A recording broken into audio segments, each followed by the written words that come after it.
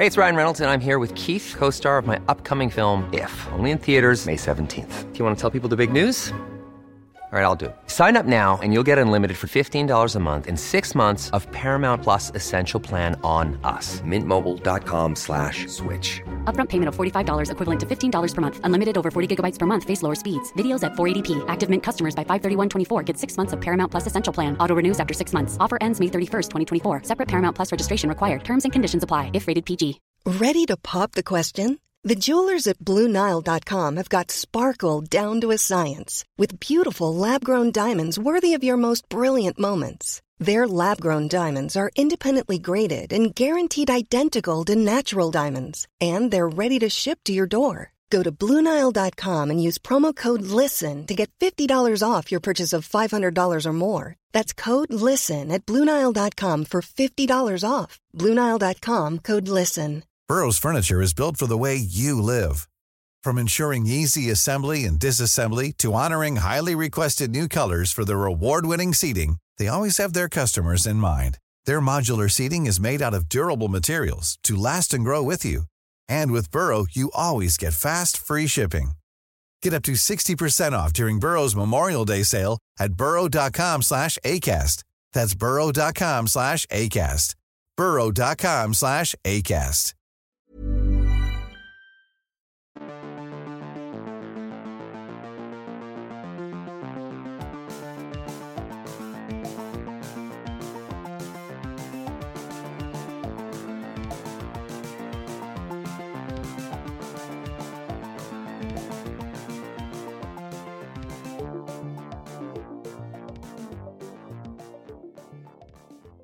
Hello and welcome to another episode of That's What People Do. You are joined this week by me, Ryan McGowan, and as always, James Kay. How are you? I'm very well, very well. How are you? I'm very good, thank you very much. I'm all the better once this episode will be out though. As we mentioned last week, this episode is going to be dark.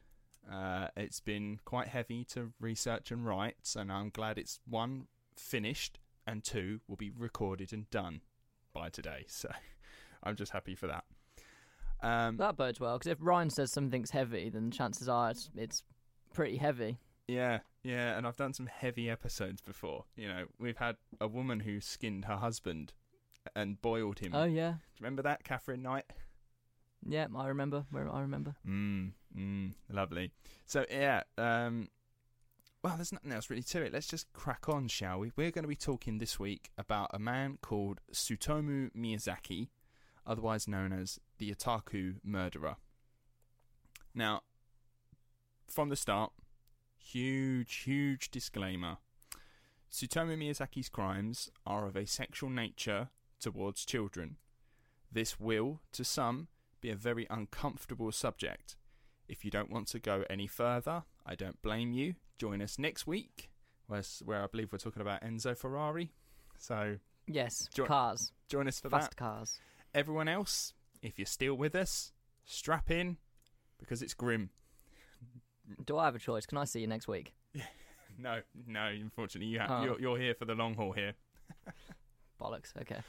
So let's start from here, where it's June the 6th, 1989. In Saitama Prefecture, just north of Tokyo, Japan. It's a day like any other. You go to work, grab a bite to eat for lunch, and while out for lunch, you're talking to your colleagues, and they remind you that it's been 6 months since those horrible child murders that scared the whole region. The newspapers were cover to cover with the stories. People were frightened to leave their children alone for a time. They never caught that guy who did it, you say, wondering who it could have been. Things seem to have settled down now. The panic has begun to subside. On the train home, you pick up the evening newspaper. Its main story? Another child has gone missing. And you wonder if it could be the same guy from before. But we need to go back 22 years to 1967, specifically August the 21st, 1967, in a place called Itsukaichi, Tokyo. Here, Tsutomu Miyazaki is born. He was premature, but for the most part was a healthy baby, except for a noticeable disfigurement. See, a typical human has 8 bones in the wrist, allowing for a wide range of mobility when moving the hand. Tsutomu's wrist bones were fused with his hand, meaning he didn't have the same range in mobility, and he couldn't move his hands up much and struggled to grip properly. Now, James, you've got an image of a pair of hands. I do. And they look quite grim. They look like Nosferatu hands. Yes, so... Just imagine a skeleton hands, but with flesh still attached. Now, Tsutomu is referenced to be like almost the real-life Nosferatu, the real-life Dracula for his crimes. And whenever you look up, if any of our listeners right now, if you've got your phone in your hand, Google Tsutomu Miyazaki, and one of the first images that will come up is this image of 2 hands, very skeletal hands, very long, thin, long nails, and one, I think the left hand is grabbing onto the right hand. Yeah, it's really weird though, because it looks like his palm is facing up, but then it looks like his fingers are facing the wrong way. It's really strange. Yeah, so I think they're not his hands, because, James, if you look just to the right of that image, there is a picture of Tsutomu Miyazaki alongside a couple of other officers around him. If you look at his hand in that picture, it looks absolutely nothing like the black and white picture next to that. But it still looks quite claw-like. There's a disfigurement there. 100%, yeah. So his hand was a bit claw-like, quite long. I also love how they've blurred out the police officer's hands, like, we'd struggle to differentiate. Yeah. But yeah, so when you Google Tsutomu Miyazaki, that black and white picture of the hands will come up, but I'm adamant they're not his hands. And there have been quite a few people that have come out and said, we don't think they're his hands either. It's just sort of like... They look quite horror film-like. Yeah, it looks like it came from a horror film. Now, this defect could be attributed to his premature birth, but it could actually have something more to do with the circumstances of his birth. Now, it seems that Tsutomu's mother was not the wife of his father, which seems a bit controversial, doesn't it? Scandalous. It's going to get a bit worse, though, James. It seems that it may have been his sister instead. Oh, for fuck's sake. Okay. We're already on to the incest, are we? How long are we in? 5 minutes in and we've reached incest. Good stuff. It's not funny, but your reaction to what made me laugh. It's just, if that's one of the first things to come, everyone just buckle the fuck in. Yeah. So it appears that Tsutomu's father had been having an incestuous relationship with his own daughter. Now, I will point out, when researching this guy, many outlets love to tell you that he was born of incest, but other places just don't seem to mention it at all, and I'm not entirely sure why. They talk about his father, but they never talk about his mother, nor the fact that his sister could be his mother. Right. What I'm saying is basically just take it with a pinch of salt. The information that he was born of an incestuous relationship appears to have come out during his trial. But again, like I say, like some places mention it, some places don't, and I don't entirely know why. So, but yeah, it's possible that his sister is his mother. Lovely. Yeah. Now, it is possible that it's true, and that his father, A, hid it from his wife very successfully, and B, convinced the daughter to never mention it and likely force her to pretend she was not the mother, and that the father and his wife would then bring up the child. That's totally possible. Because, obviously the mother would know something, but I want to assume that what she believed was that her daughter had got herself pregnant by some other random guy, and then she decided to raise the child on her behalf so as to not, bring shame upon the family and that kind of stuff. We don't want that. Yeah, for sure. Especially in Japan. Yeah, Japan's very traditional. It's got a lot of, family honour stuff going on. So maybe the mother genuinely had no fucking clue and was like, oh God, she's gonna got herself up the duff, blah blah blah. Well, to save shame on her and make sure that she has a good life, we'll raise the child. And in the meantime, the dad's like, oh fucking hell, sweat dripping off his brow. Do you know what I mean? Yeah. So either way, Grim. Yeah, grim. Either way, Tsutomu's relationship with his family was not a great one. His parents were very distant with him. You know, the mother likely looking at him with shame, and the father likely having a constant reminder of what he's done. The parents were also very busy working all the time, and Tsutomu's sisters weren't keen on him either. His oldest sister, likely his mother, might not have been keen on being around him, and his other two younger sisters were just really creeped out by him and his deformed hands. So, I mean, yeah, fair. His hands are strange. Like, I suppose in Japan as well, they've got this big idea of like perfection, haven't they? Everything. They're very proud people. yeah. Now, it seems the only person who had the time for Tsutomu was his grandfather. They seemed to have a unique bond. He was the only person Tsutomu felt he could go to for advice and to spend time with. At school, Tsutomu was a good student in his early days. He was bullied because of his hands and didn't have many, if any, friends, so just buried his head in his books. But as he entered his teenage years, his grades began to slip, and we don't exactly know why. Theories that he just became disassociated with life, not having any friends, meant that he just sort of really didn't see the point. He just sort of lost interest in everything, really. My theory is just that he became a teenager and just got into his own little private hobbies. So Tsutomu... I mean, that does happen, doesn't it? Yeah. You do kind of fall in on yourself when you're a teenager, push everyone away because you're going through a lot of changes. I tell you now, I didn't revise for a single one of my GCSE exams because I was too busy playing Call of Duty Modern Warfare. Yeah, same. I didn't revise either. I remember in year 11, they gave us like time off to go and revise, use this time to study at home, and I'd just be in the park every day playing football. Yeah. But the thing is, like, it sounds like I don't want to like suck my own dick, but if you are of a certain like level of intelligence, you can get away with that as long as you don't really give a shit about the top grades. But some people can't get away with that; they have to study. Yeah. You can. Like, I knew full well that I could not revise and I'd pass. I didn't get A stars, but I didn't fail. Yeah, no, I'm exactly the same. I just winged it, and I did okay. I mean, I didn't quite get enough grades, unfortunately, to even go to college. But look at me now; I've got a university degree, so you know it's still doable. Exactly. I think I got A star in history and English and drama, and that was it. Very the rest good. of them I just fucked. I got an A star in drama. That was it. It's all you like. It's just go for what you like want to do. Like science, I hated. I fucking hated science. I think I got an E in physics. Didn't give a shit. It's like a C in biology. I think that's the easier one. Maths, I got a C very early on, and they wanted me to do the higher exam, and I just refused. Yeah, me and numbers do not get on at all. No, I hate numbers. They confuse. Even now, they really confuse me. Like sometimes I'm there, just like counting on my fingers like a fucking 5-year-old.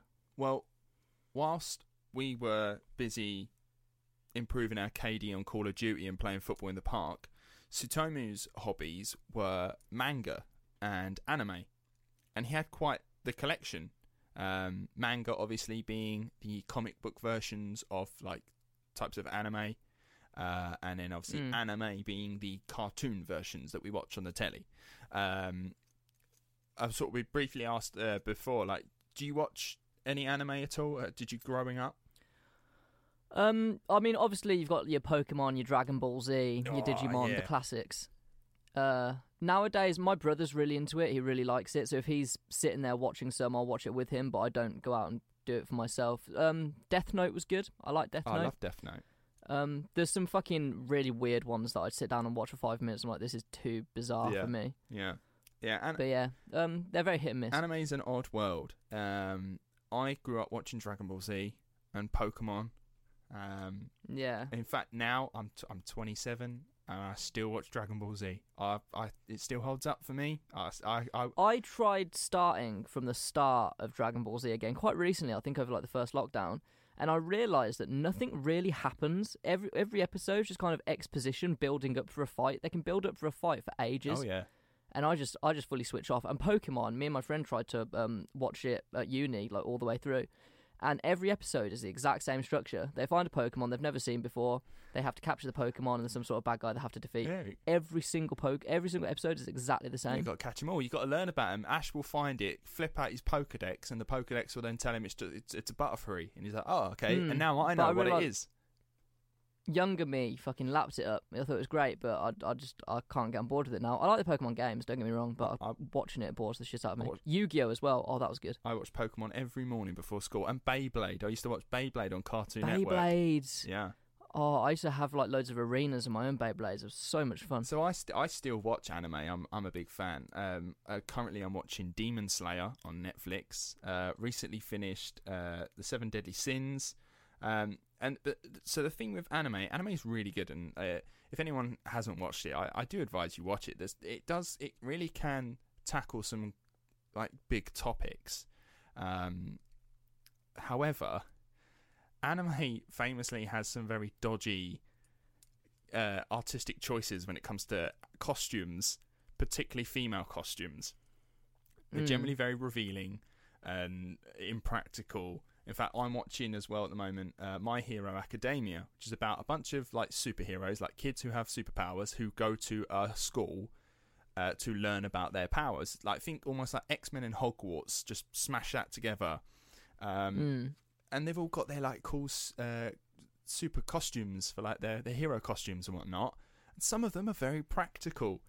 And some of them aren't. There's like one of them, like they're supposed to be like 15, 16, and one of them's like just almost got a piece of fabric just covering her nipples, and she's got massive breasts, and it's like, you are a school kid. Yeah. You are a school child. Yeah. And I'm telling you now, when I'm watching anime on my own, it's just fights, and it's exciting, like rock music being played in the background, and it's amazing. As soon as my girlfriend or my family walk in, it's an uncomfortable, very revealing outfit, or one of the characters is being sexually suggestive in an uncomfortable way to another character, and then they look at me and go, this is what you watch, and I'm like, it's not just this, I promise. Yeah, it's you can kind of tell the kind of people that make it and who the general target audience is. Yeah, it's difficult. But so how this refers to Tsutomu, Tsutomu had a massive like manga and anime almost addiction. Like he adored this kind of stuff, and he would just like, it was almost like that was his escape from the world. He had no friends, he had no social life. That was his escape. That's how he got away from it all. Reading manga, watching anime. He's also into his art, and he was also in photography in the real world. But anime and manga was where sort of his heart was at. Now, because his grades slipped, he didn't meet the requirements to attend university like he had planned. He intended to study English and become a teacher, but instead he went to college to train as a photography technician. And here he got into a new hobby. He would frequently head to the college tennis courts and take pictures of the girls playing. But he wasn't trying to get cool action shots of the girls for the student newspaper.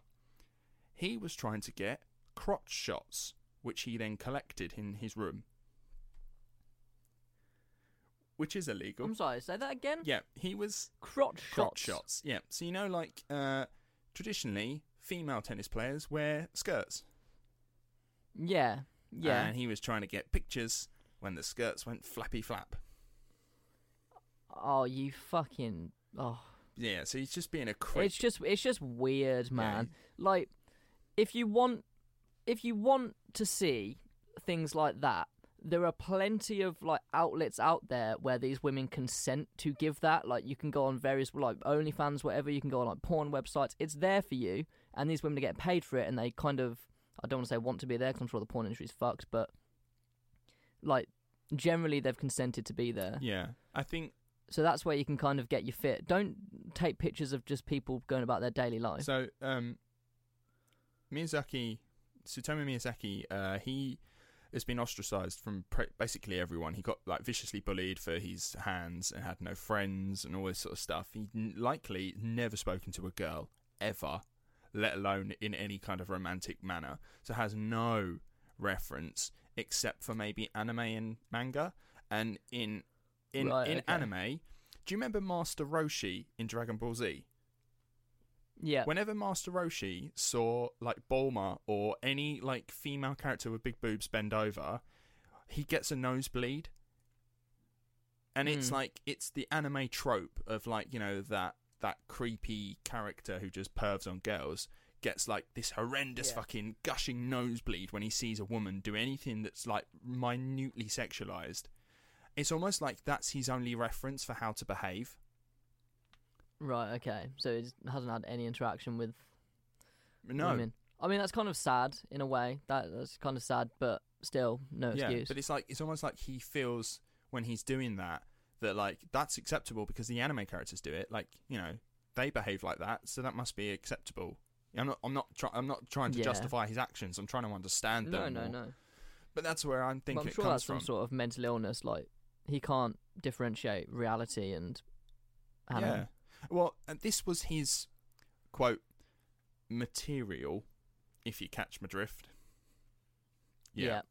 Now, his perversions, unfortunately, would get worse.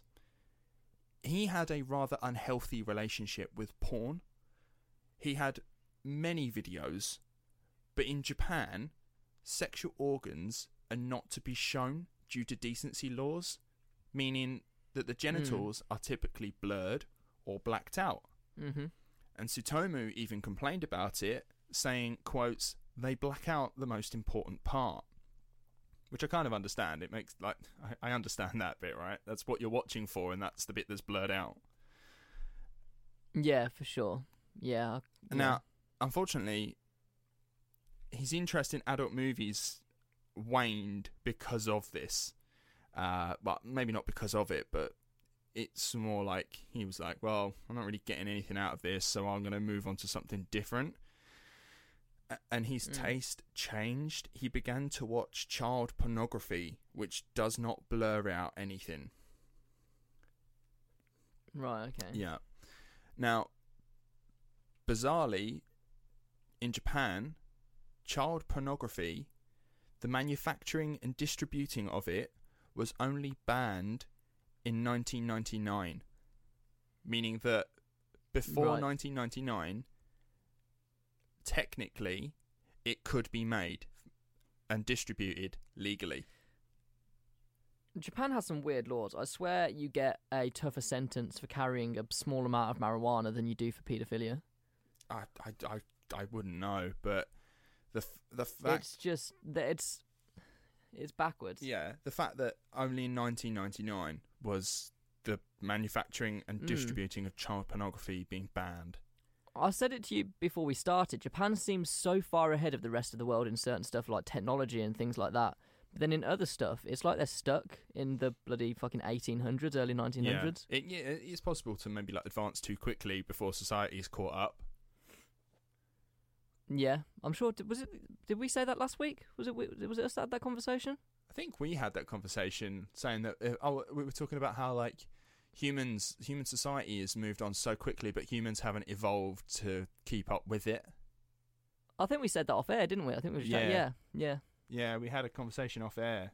We were sort of, talking about how, like, you know, some humans can't understand certain things that we do in society because, like, you know, evolutionary speaking, it doesn't make sense to do it. Yeah, it's that they have progressed too quickly, but it's a strange one. My brother fucking loves Japan. He's there as often as he can. I have a cousin that lives there. I think he's moving back, but he's lived there for a few years. But he's seen the flaws of it. He thinks there's big issues. Yeah. It's a really respectful, clean place that is just really fucking backwards in certain. It's a very sexist country. Yeah. See, no, I'm the same. Like, I'd love to point out right now. Like, I know we have listeners in Japan. Have had listeners in Japan, I should say as well. I adore the place. Like, it's one of those. It's on my list of like places I'm just desperate to go to and just I'd love to go. Yeah. I'm not bashing it. It seems like a lovely place, but like every country's got their flaws. And yeah, we've bashed other countries, so it's fine. Yeah, but this is just Japan's turn. The weirdest thing, even after that ban in 1999, you could still own child pornography privately and not be arrested until 2014 when the law was changed. Fucking hell, that's so recent. That's less than a decade ago. Less than a decade ago, you could still own child pornography in your own library at home and no one could get you done for that. Which means that people are actually buying it and watching it. Yeah, so there's a market for it. Evidently, there is somewhere a market for it. And that's the bit that's abhorrent. And that's the, like, so I learned that from a documentary, a Stacey Dooley documentary on BBC iPlayer called Young Sex for Sale in Japan. And she speaks to a minister of the Japanese government of the time. I think this was done in 2017, this documentary. And he was saying how, like, well, we like captured so many people, blah blah blah. And she's like, well, do you have any numbers for it? And these numbers were like not even in the hundreds. And it's like, right, you're not really sort of taking it that seriously now, are you? No, it obviously, like, most of us look at that kind of stuff and just wonder how anyone can want to engage in it. But then I did watch a little documentary once, quite recently actually. I forget what they're called, but it's people who are paedophiles who are sexually attracted to children, but they know it's wrong, so they don't act upon it. Yeah. But they're fully aware of, like, that's their, dare I say, preference. But yeah, I think it was a channel. They also know that it's fucked. I think so they don't do anything. I think it was a Channel 4 documentary where there's that one bloke that came forward and said he is a paedophile, he is attracted to children, but he'd never ever hurt one. He's never engaged in his fantasies, and he wants help. Yeah, it's a mental illness. It certainly is. It's one of those mental illnesses, though, that people are very unforgiving about, and, like, rightfully so, because children are innocent. But it's. I remember I had that conversation because I was doing a film about kind of similar things, and I found it really interesting. I thought, well, these people need help. They need medical help, as like, not criminal help. The ones that haven't acted upon it. And then I had a chat with someone who has young kids in their family, and they said even if they don't act on it, they should be in prison, and, like, they got really, like, against it. And I thought it's really interesting that people take such strong stances against it. Whereas I think if someone hasn't acted upon it, they know that it's wrong and they're asking for help. Help them. They should get the help that they seek. 100%. I completely agree. Yeah, I absolutely agree. Because what you're doing before that is thought crime. You know. They're fully aware that what they're doing is wrong or what they've thought of is wrong. That's why they're seeking the help. The ones that don't want the help are the ones that are going out, like, nonsense on kids and downloading indecent images and stuff. And, well, rather worrying. I'm sure we've all been on YouTube watching paedophile hunters because they're really great videos. Yeah, they can be somewhat interesting. In Japan, I would say, rather unfortunately, because it has one, there is a word for people who are attracted to prepubescent humans. It's called lolicon. Right, that makes it seem a lot nicer than it is. Yeah, exactly right. Lolicon is the term to mean someone who's attracted to prepubescent humans. Now, right, okay. Despite it being illegal in Japan to create and distribute child pornography and own it as of 2014, the scary thing is you can still find it in shops. Well, I say that it's not that in its. So you can find videos that have actors that on the cover it says they're 18 plus, despite the fact that they clearly look 10. Now, yeah, I don't want to, like, you know, not to be stereotypical, okay, but, you know I understand a lot of people of Asian heritage can look and appear younger than they generally are, but in this documentary that I watched, some of these DVD covers that was being shown on it, where it says actors 18 plus. They're clearly not even fucking 10. And these are being sold, like, openly in shops. It's mad. It's mad. Yeah, I suppose, like, child trafficking comes into play then as well. I know it's a problem in Western culture as well. Like, if you go on any of the mainstream porn websites, a lot of the videos you see on there will have underage actors in it that are posing to be older, who have, a lot of them will have been forced to be there. Absolutely. Now, unfortunately, not many prosecutions happen at the moment in Japan, since the law states they need to first identify the child in said image or format to verify that they are under the legal age. And if they're unable to do that, they cannot prosecute anyone. The victim has to come forward with proof, which is a bit of a shame. That is, because a lot of, as we know, with all the what's happened in the past few years, victims generally don't tend to come forward. They kind of repress what happened. Yeah. So yeah, now in his 20s, and not at university as planned, Tsutomu, after college, moved back into his parents' home. But unfortunately, there was not enough room for him anymore. And I think this is very common. Parents, as soon as a child leaves the home, decide to improve and modernise the home. They start forking out. Yeah. They start forking out and redecorating. They get themselves a jacuzzi for the back garden, or they repurpose your bedroom into a walk-in wardrobe. And then you go, "I'm really struggling. Can I come back home?" And they go, "There's a couch." And you're like, "Brilliant. What happened to my room?" Yeah. I mean, I was very lucky in the fact that my parents did all that, except they did up the bedrooms just to make them into nicer bedrooms. That's good. So there was just a nicer bedroom to come home to. Yeah. And thank God, because this last year has been a fucking nightmare. But they are doing up the house at the minute and doing up the garden with the intention of selling for when me and my brother do fuck off. Nice. Well, I had a friend at university who, when he went back home for Christmas, stayed on a sofa for 2 weeks. Surely they know that he's going to be coming home for like a couple of weeks at Christmas. I know. Now, Tsutomu ended up sharing a bedroom with his younger sister, much to her annoyance, I imagine, particularly with his dodgy... Anyway, his dad tried to get him into the family business, but he wasn't interested. Instead, he spent most of his days watching horror films and reading manga. So, as mentioned, Tsutomu wasn't interested in the family business, but he does seem to have been interested in another family trait. Remember how Tsutomu supposedly came into this world? Oh, no.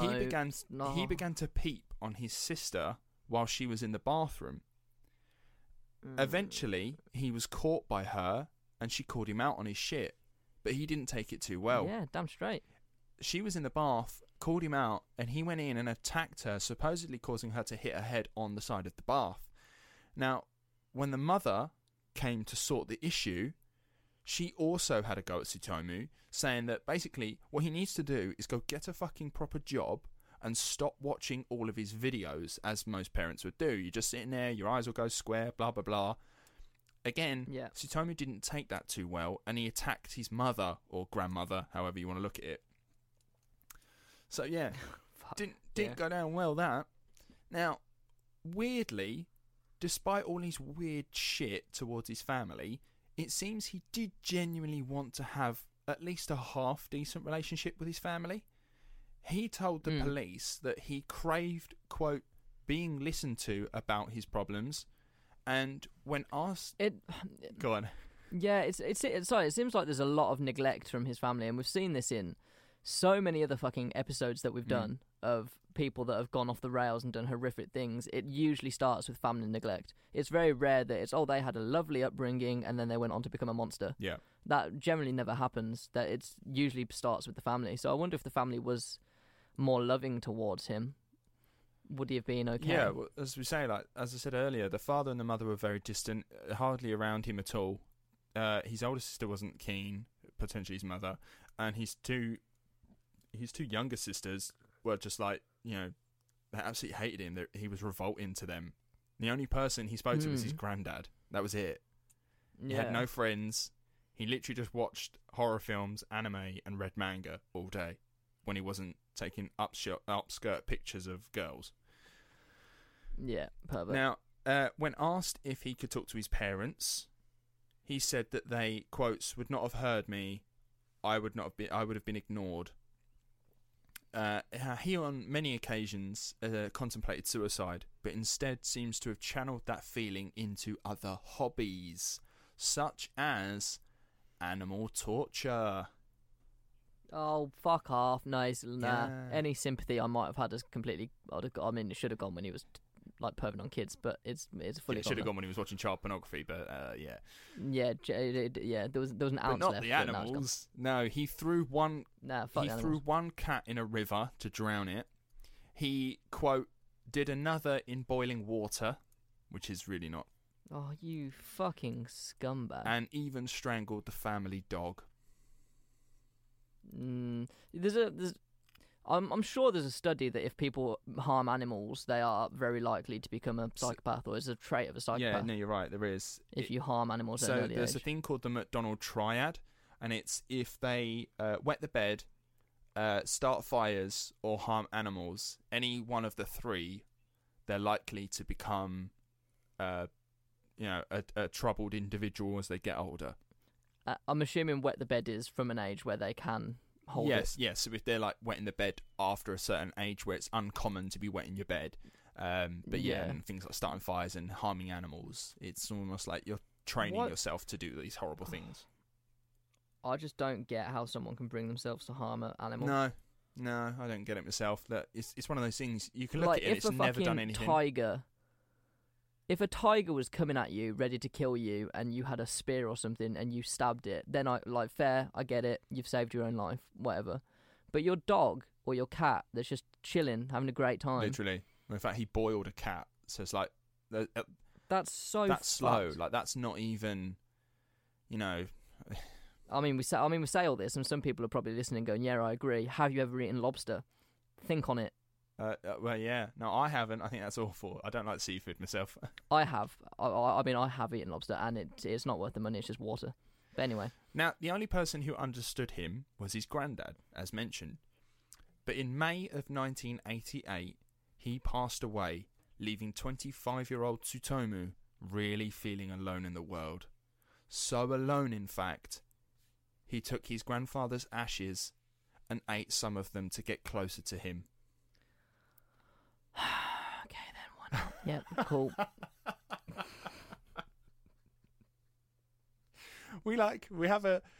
I say something, we riff on it for a bit, and we think we've moved on, we're going to carry on, and then I say like one more sentence, and you're like, right, yeah. I mean, that's not even bad. Like, he hasn't done anything, like, obviously it's probably frowned upon, but it doesn't hurt anyone else, so could do what you want, but it's still fucked. See, he believed that his grandfather could not be reincarnated if his body was still in this world, so he thought it made more sense to like eat them, and then he might be able to get reincarnated. But then it's still in the world, yeah, because he's gonna like which shit is more out. disrespectful. Yeah, you're just shitting out your granddad. I swear, isn't there a film Due Date where they accidentally drink someone's dad because they thought it was coffee? Yeah, that's right. Yeah, yeah. But like in Maori culture in New Zealand, right? You know when they do the haka, they stick the tongue out at the end. That is apparently the tongue being stuck out at the end is a warning to the opponent that when I kill you, I will cannibalize you and I will shit you out, because it's the most disrespectful thing you can do to another person. I mean, that's quite intense, and I quite like that. That's quite cool. It's cool, isn't it? It's really cool. Yeah, but also that reminds me, have you ever tried the cinnamon challenge? Yeah, who hasn't? Yeah. I could just imagine him eating his granddad's ashes was similar. Yeah, just coughing them all out. Everyone thinks they can do the cinnamon challenge, and everyone fucks it. Oh, it's brilliant, isn't it? Yeah. Hi, I'm Daniel, founder of Pretty Litter. Did you know cats tend to hide symptoms of sickness and pain? I learned this the hard way after losing my cat, Gingy. So I created Pretty Litter, a health monitoring litter that helps detect early signs of illness by changing colors, saving you money and potentially your cat's life. Pretty Litter is veterinarian developed, and it's the easiest way to keep tabs on your fur baby's health right at home. Go to prettylitter.com and use code ACAST for 20% off your first order and a free cat toy. Terms and conditions apply. See site for details. Burrow is a furniture company known for timeless design and thoughtful construction, and free shipping, and that extends to their outdoor collection. Their outdoor furniture is built to withstand the elements, featuring rust-proof stainless steel hardware, weather-ready teak, and quick-dry foam cushions. For Memorial Day, get 15% off your Burrow purchase at burrow.com/ACAST, and up to 25% off outdoor. That's up to 25% off outdoor furniture at burrow.com/ACAST. Right, so a couple of months later, in August of 1988, when he turned 26, Tsutomu would begin a campaign of terror in the Saitama prefecture. And from here on, everyone, warning. Okay? From here on, where have you been for the past half an hour? It's going to get worse, okay? If you've stuck around thus far, and it's this a bit too episode is heavy. going on explicit. It's going to have a little E next to it, and it's going to pop up a warning when people click on it going, "Are you over 18?" And you have to say yes. So if you are here, you've fucking bought onto this. So interestingly, the distributor that we use for our podcast does have the option of putting explicit on the and episode. That button will be clicked on this occasion.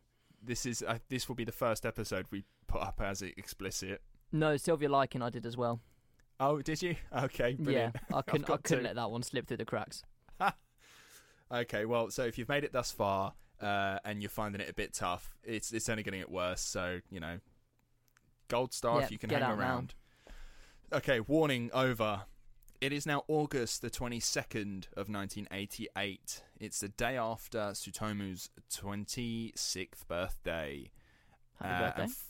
Happy birthday. 4-year-old Mari Kono left home to walk to her friend's house.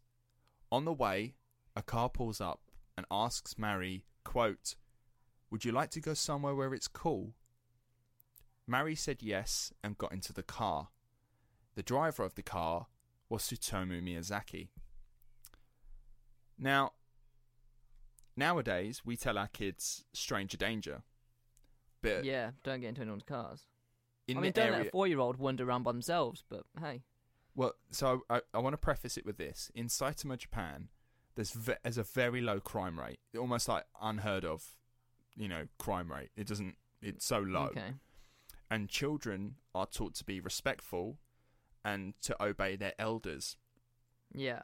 So a 4-year-old is just looking at a 26-year-old as an elder, has no reference for like bad guys in the world because, there's not many around here. It's a very nice area, very nice neighborhood, hardly any crime, and she's just doing as she's been told. Now, Mari's parents quickly realised that she's missing. They called the police and went out looking for her. Tsutomu had driven her to a wooded area and parked under a bridge where he sat with her for half an hour before he decided to strangle her till she stopped moving. He then removed her clothes and sexually assaulted her body. 4-year-old Mari was dumped in the hills near Tsutomu's home. He took her clothes with him as a trophy. Weeks went by in the search for Mari, but only Tsutomu knew where she was. The police had one decent lead. Someone claimed to see Mari with a, quote, pudgy with curly hair man. But the police came up with nothing. Instead, they warned the community to keep their eyes peeled and be extra vigilant, because they had absolutely nothing. The parents got away with it. Yeah, there was nothing. Absolutely nothing. He's pretty much got away scot-free. Now, the parents tried to keep the search alive with leaflets, but it had no effect. The family was met with harassing phone calls afterwards. The phone would ring constantly, and if not answered, it would ring continuously for like 20 minutes at a time before it was picked up. And when answered, the caller would either put the phone down immediately or breathed into the receiver before then putting the phone down. And this was Tsutomu doing this. What the fuck? Yeah. Could they not trace phone calls at that point? Is that not a thing that's possible? I don't know. Probably not. I'm not sure because he was not caught. Right, okay.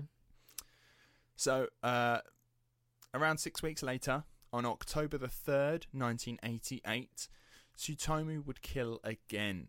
Driving along a rural road, he spotted 7-year-old Masami Yoshizawa. He convinced her to get into his car and drove her to the same spot he took 4-year-old Mari. There he took pictures of her before strangling her till she was dead.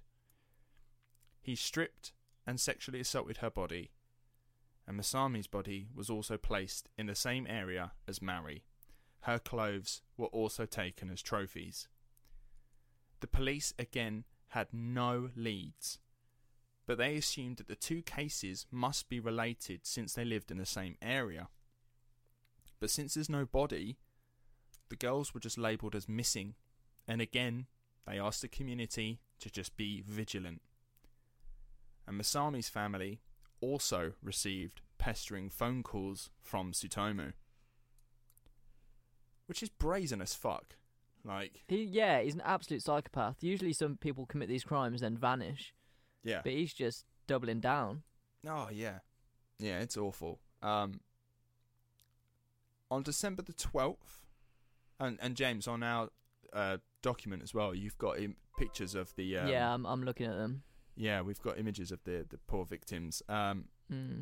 December 12th, 1988, Tsutomu lured 4-year-old Erika Namba into his car when she was on her way home from a friend's house. Just 4, man. Instead of the usual spot, he drove her to a car park. There, Erika got scared and began to cry. Tsutomu made her remove her clothes, where he then began to take inappropriate pictures of her to keep as souvenirs. Just like Mari and Masami, Erika would be strangled until dead. Her body was tied up and placed in the boot of his car. Now, on his way to dispose of her body, his car got stuck in a ditch around a wooded area. He took Erika's body out in a bedsheet and left her in the woods. On his return to the car, there were 2 men standing beside his car. They were concerned that it had been abandoned, which must have been squeaky bum time for Tsutomu. Yeah, for him, he'd fully shit himself. Oh, God. Now, they're asking him all the questions, like, what's happened, friend? You need any help? Yeah. And Tsutomu played it off. Yep, sorry about that. I'm trying to get some help. And they helped him. They helped get his car back on the road, and he just sped off. And he got away with it. I suppose the 2 guys had no idea, so Absolutely they were just doing the nice thing. Yeah, they were doing a nice thing and inadvertently, let a murderer get away. Now, when the police were notified of another child abduction in so many months, they began to feel pressure. And a task force was created with the sole purpose of investigating the disappearances. The body of Erika was found the day after she was murdered by a local. The 2 men who helped Tsutomu came forward with their stories, but were unable to name the car or describe Tsutomu properly. The police were working with very little. What they had concluded, though, was that the 3 girls must all be linked, although they only had 1 body. They believed that Mari and Masami were also dead. In fact, what they were looking for now is a serial killer. Now, Tsutomu must have got a kick out of the attention and panic he caused. He went back to the decomposing body of Mari, his first victim, 4-year-old, and he cut off her hands and feet, which he kept in his closet at home. He then burned the rest of her body to ashes, which he put in a little box with some of her baby teeth, and he sent it to her family. Oh, wow. I mean, everything up to this point is you're going to hell and living there on the fucking bottom circle or whatever the fuck it is, but Christ. Yeah. Why the poor family of this girl have been tortured enough. Yeah. And you're going to send them body parts. That's so fucked. But it's like, everything is fucked, but that is like pissing on the grave fucked. Because before then there's no body. So as she's been gone for a couple of months, and so there's hope. They could be thinking, oh, she's just missing. Yeah, there's hope. And to then receive a small wooden box with ashes and baby teeth in it, that must have been the worst fucking feeling, honestly. Because not only then do you know your daughter's dead, you know your daughter's being killed horrifically. Yeah. Well, in this little box was a note with 5 words simply saying, marry, cremated, bones, investigate, prove. What? Yeah. Just 5 words. 1 word, full stop, another word, full stop. Marry, cremated, bones, investigate, prove. Really weirdly cryptic. It's almost like he's challenging the police. Oh, yeah. Yeah, it seems like that. Fucking awful.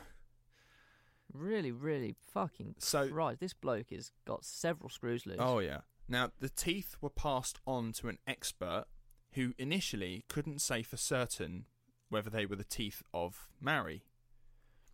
But Tsutomu would try to set the records straight by writing a letter to a newspaper called Asahi Shinbun with an alias Yuko Imada which is a female name that can loosely translate in Japanese to "I'll tell you now."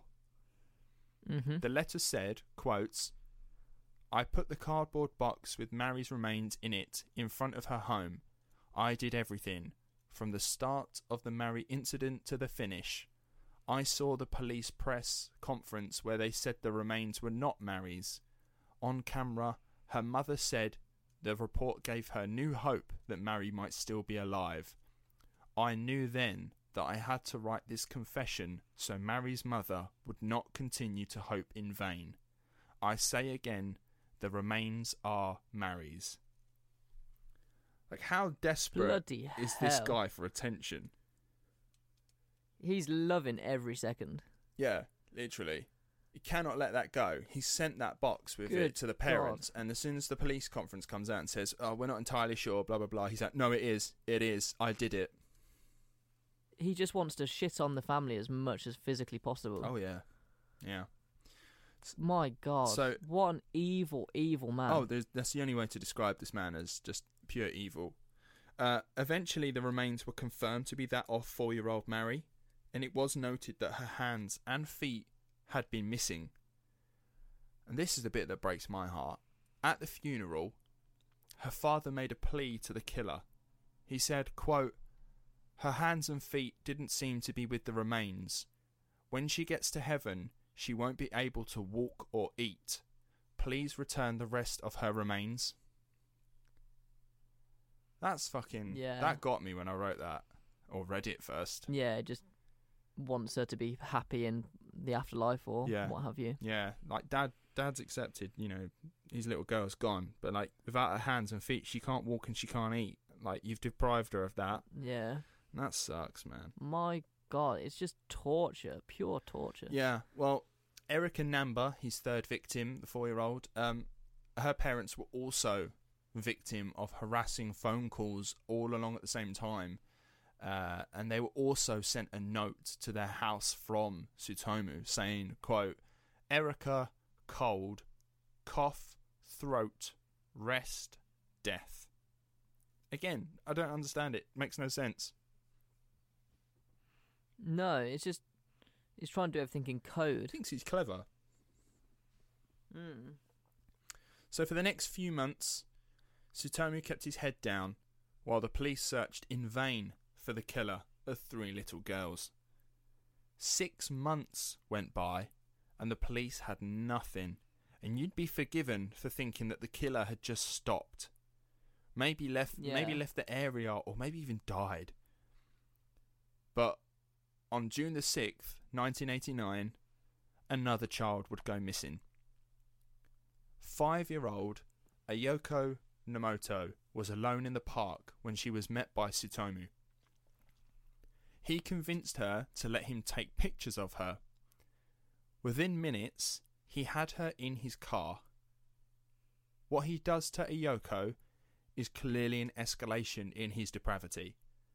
Ayoko made a comment about Tsutomu's hands, which angered him. He began to strangle the 5-year-old like his other victims while saying, quote, "Here's what happens to kids who say things like that." The ordeal lasted 5 minutes before Ayoko was dead. He then bound her body, taped over her mouth and wrapped her in a bedsheet. But this time, he would not dump her body in a wooded area. This time, he took her body home with him, into his now private bedroom. He would spend the next couple days taking pictures and filming himself sexually assaulting the body of Ayoko. Right. Over time, the body began to decompose. Tsutomu decided to dismember the body by sawing off the head, the hands, and the feet. Ayoko's torso and head were dumped in a wooded area, but even this wasn't enough. Tsutomu engaged in vampirism and drank the blood he collected from the body. Fuck. And then he began to cannibalize the hands. Right. Yeah. I I don't know what do you say to that? Yeah. Like, there's always that argument is humanity inherently good or inherently evil, and this bloke's doing his absolute best to make us believe evil. Oh yeah. How can anyone have the capabilities of doing that? I know. To any, let alone children, just to anybody. Yeah, it's vile, isn't it? What the fuck? Not only is he sexually abusing dead bodies, he's killing children and then eating them and drinking their blood. I don't think there's anything left to do. I think you've ticked off the fucking all the checklist of you're going to hell.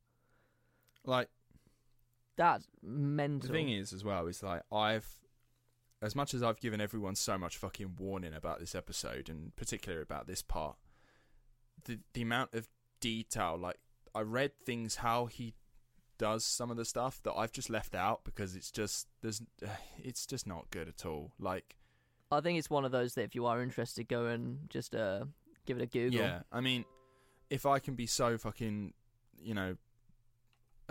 blunt about it in a way, this is a 26-year-old man sexually assaulting 4, 7, and 5-year-olds. And you can imagine that might be difficult for a grown fucking man to be able to do. And I read, like, the methods of how he was able to do them, and it's just that I've left them out because it's just not worth it. It's not great. Yeah. So yeah, a week after the disappearance of Iyoko, her torso was found and confirmed to be hers. The police feared the worst, that this was the same guy as before. They were desperate to find this guy, but it wouldn't be amazing police work that got Tsutomu Miyazaki caught. Instead, it was his arrogance and desperation to up himself that got him caught. On July the 23rd, 1989, Tsutomu found 2 sisters playing alone in the park. He convinced the younger of the 2 to join him where he would take pictures of her. He walked her away from her older sister, where he stripped the young girl and began to take pictures between her legs. Luckily, the older sister had ran to her dad and told him everything, who then called the police and found Tsutomu with his daughter. The father attacked Tsutomu, but he managed to get away to his car where the police were waiting for him. Tsutomu Miyazaki was initially arrested for forcing a minor to perform indecent acts, but the more they interrogated him, he just straight up confessed to killing Ayoko Nomoto. Without too much pressure, he also admitted to killing Mari Kono, Masami Yoshizawa, and Erika Namba. When his bedroom was searched, they found his video collection totaling 5,763 tapes. And James, you've got a picture there of it. Yeah, of his bedroom. Yeah, the entire wall is... well, there is no walls, it's just videotapes. Yeah, boxes and boxes of them. Yeah, most of these are anime and horror films, but a fucking ton of it is porn, child pornography, and moreover, tapes of himself performing his horrific acts to his victims. In his room, they also found his collection of pictures showing the depravity of his crimes, and the remains of some of his victims, which he admitted to eating and cannibalizing. Right. The public reaction to him was, naturally, shock. In their attempt to try and understand him, they blamed his actions on his obsession with anime and manga, which gave him the nickname the Otaku Murderer, in reference to otaku subculture. See, otaku in Japanese is a term for people who like anime, manga, basically anything nerdy. See, now it's a term used affectionately. So, like, I would be classed maybe as otaku because I like anime, I like comics, I like all this sort of nerdy stuff. I would be classed as otaku. But back in 89, with Tsutomu's arrest, people were afraid of this collective of people who might also be inspired by their fantasy cartoons and magazines to do something similar. Which today we know as, well, bollocks. But we see it as video games cause violence. Yeah. It's the exact same fear back then to what it is now. It's just something different. Well, no, it's them damn video games causing violence, and, well, we've proved now that it doesn't. Yeah. He's just a sick fucking individual. So the trial... Yeah, that's one way to describe him. The trial lasted 7 years, in which... Whoa. Yeah. Every little detail came out about Tsutomu and his crimes. And here is where we learned about his incestual beginnings. Now, his father initially refused point blank to pay for any legal support. So he had no help at all, particularly from his dad, who was like, absolutely fucking not. He's a fucking scumbag. But then it seems that, like, during the trial, when it came out that Tsutomu was born of incest from his dad and his daughter, his dad actually committed suicide by jumping off a bridge out of shame. Yeah, I mean, it's quite common in Japan, isn't it? There's high suicide rates, mainly because of shame. They're very proud people. Yeah. So, Tsutomu never showed any remorse for his crimes. He even at one point called himself a Japanese hero. I have no fucking clue why. No. He never seemed to be fazed by anything that was going on at all. He wasn't ever bothered. He did try to blame his actions on an alter ego called Ratman, which you've got a sketch on your... Yeah. He drew that and was trying to say, it's not me, it was Ratman. Basically, he was trying to prove that Ratman was forcing him to kill these children and do these sexual acts to them. And if he did, he would bring his granddad back to life. That was his angle. Yeah, it seems to me like he was trying to go down the insanity route. Yeah, and it didn't fly. Not at all. Not one bit with the court. No. It didn't... Nah, they weren't having it. In fact, he was found to be of sane mind and was sentenced to death. He would sit on death row for almost 10 years before being hanged on June the 17th, 2008, aged 45. And that's the story of Tsutomu Miyazaki. I think even death's fucking too good for him. What an absolute rat man. He wants to be called Ratman. He's a fucking rat man. What the fuck? We've spoke about some fucked up things. Like, we've talked about Mengele before, and Sylvia Likens, and the Catherine I Knight, forgot the name of the bitch that... Yeah, and all the people that have just done horrific things. But this one probably it takes the award of being the absolute most fucked. Just because everything seems so planned out, and he was very, very confident with himself and what he was doing. Yeah. Especially with the torturing of the families afterwards. Like, bloody hell. We've spoke about child molesters and child killers before, but none of them did that. No, that's horrific, isn't it? Jesus Christ, this bloke is I spoke to my brother quite a while ago, actually, about like the low crime rates in Japan and stuff, because he really likes Japan. And he did make the point of Japan has a really low crime rate, but whenever someone does commit a crime, usually it's pretty fucked up. Yeah. Yeah, it seems to like be the there's case. Kind of very little middle ground. It's almost like like The Purge, where it's like you get a year of not doing anything, and then that one night you can just do whatever the fuck you want, and some of them just take it too far. Everyone goes crazy. Yeah, I think because Japan has it's such a from us, their work ethic is, dare I say, a lot better. Their culture is very kind of work orientated. I believe that if you are in an office, you're not allowed to leave until the boss leaves. And if the boss wants to go for like a beer after work, you're kind of inclined to go. Yeah, you have to go with I'm going to say him. Yeah. It would usually be a him. Which, in our country, that's mental. That if our boss said, do you want to go for a beer? And we say no, and they say, oh, you've got to come, we'd probably tell them to fuck off. Yeah. And also our work ethic is so shit. I think our country puts in the bare minimum and gets away with it. Michael Scott would love that, wouldn't he? Oh, yeah, getting everyone to go for a beer, they have to.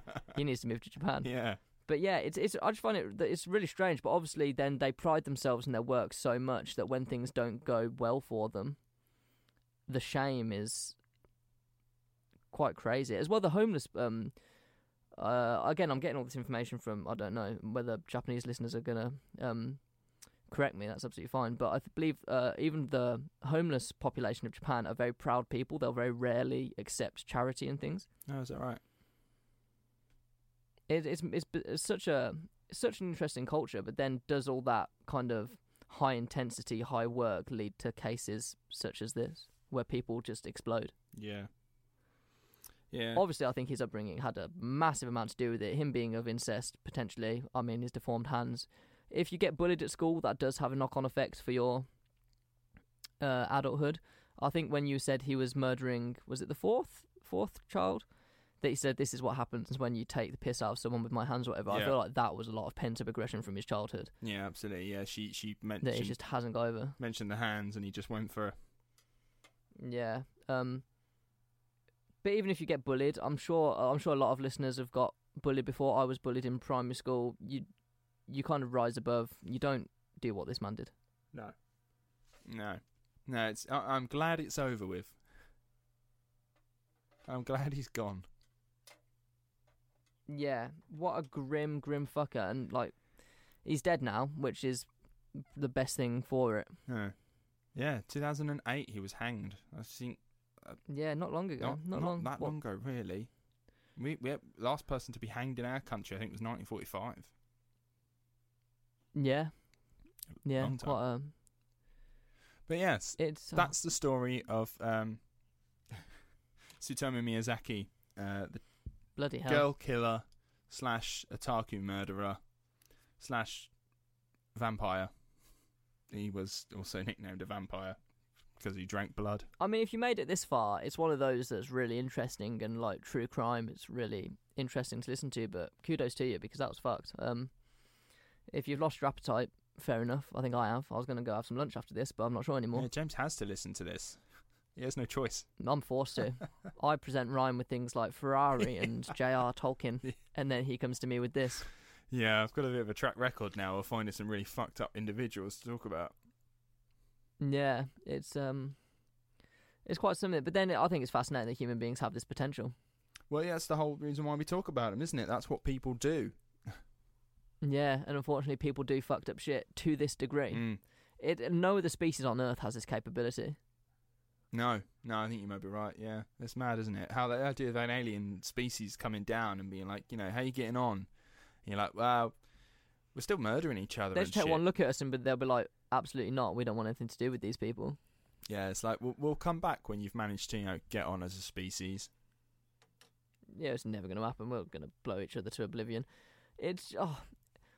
People are fucking weird, but then also I'm going to just counter it and end on a little happy note. Some people are also great, so yeah, they're definitely great. There's people, always the to link it back stuff. to the anime stuff in Dragon Ball Z, like we mentioned at the beginning, one of my most beloved series ever. In Dragon Ball Z, the Saiyan race famously have tails, and they can turn into great apes, and that's how they got sent to other planets. They'd turn into a great ape, and then they would like rampage around the planet, kill everyone there, and then like Frieza would then like have another planet in his empire, blah blah blah. But the Saiyan race are modelled after humans in that they're just a warring race that can't help but fight, which I find is an interesting thing that they did. Just made them us. Yeah. We are the villains. We are. We're a deeply, deeply flawed species that are just too intelligent for our own good. Yeah. So yeah, that's the story of Tsutomu Miyazaki. I'm not going to ask if you enjoyed it, because you shouldn't have, but I hope it was that's fucked. Interesting nonetheless to delve into it's always interesting. Mind of a really fucked up individual. And yeah, you can say that again. Yeah, thanks for sticking to the end. If you've made it to the end, well done. You have a gold star. Yeah, you deserve a medal and probably a lie down. Yeah, go have a lie down, yeah. Well, listen to our next episode, which is on who? Enzo Ferrari, the man who created Ferrari, probably the most famous car brand of all time. He made cars that go fast. He did, yeah. They made cars that go fast. And I'm doing the episode because I watched... Have you seen the film... Oh, shit. I forgot what it's called. It's got Christian Bale and Matt Damon in it about Le Mans '66. Yes, I know the one you're on about. I don't know the name. Ford versus Ferrari. Yeah, I was watching that, and that film focused on the Ford, but I was interested in Ferrari because it's a cool brand. But we'll probably delve into that story as well because that's really cool. Right. It'll just be about cars. I've really gotten into cars lately, so I love F1 and stuff like that. So fascinating. We'll delve into it. And Ferrari, obviously, I think has a really cool upbringing. So interesting. We'll look into it. All right. Well, look forward to that next week, guys. We'll be talking about Enzo Ferrari, who has a car named after him as well now. The Ferrari Enzo. Ferrari, yeah, that's literally why it's called Ferrari. Yeah. So yeah, that's coming next week. Look forward to that. If I can direct you to the socials, follow us on all of the socials: Instagram, Facebook, and Twitter. Whilst you are there, you'll find a link tree. In the link tree, there is a link to our Ko-fi page where you can, if you wish to, donate to the show. It's not a subscription, it's just a one-time donation. If you fancy giving us some of your hard-earned monies, we'd be greatly appreciated. A lot of work goes into these episodes. So yeah, you can find a link there and you can donate to the show if you fancy it. That is everything, I believe. If you're listening to us on Spotify, if you can follow us, that apparently is very good, so please do that. It's literally a little button on the top of the homepage. Just tap follow. And if you're listening to us on any other platform like iTunes, give us a review, drop us 5 stars and say hello if you're at it. And yeah, we've got some listener suggestions coming up soon from Australia, which we're going to be talking about in the near future, so look forward to those. Oh yes, I remember those. I was supposed to do one of those last week, but I was tired, so heavy. I didn't want to underdo it because obviously it's a listener suggestion. I didn't want to half-ass it, so I just half-ass one of my own suggestions and then do it someone else's properly. So yeah, we've got a few listener suggestions coming up in the near future, which we are really excited about, mainly just because you guys are talking to us, which is amazing.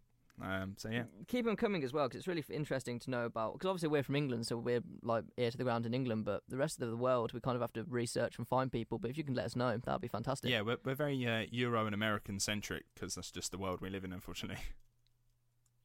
Yeah, I'd love to do some more stuff from Asia. Our first episode was from India, which is great. Have we done a Russian? We haven't done a Russian yet, no.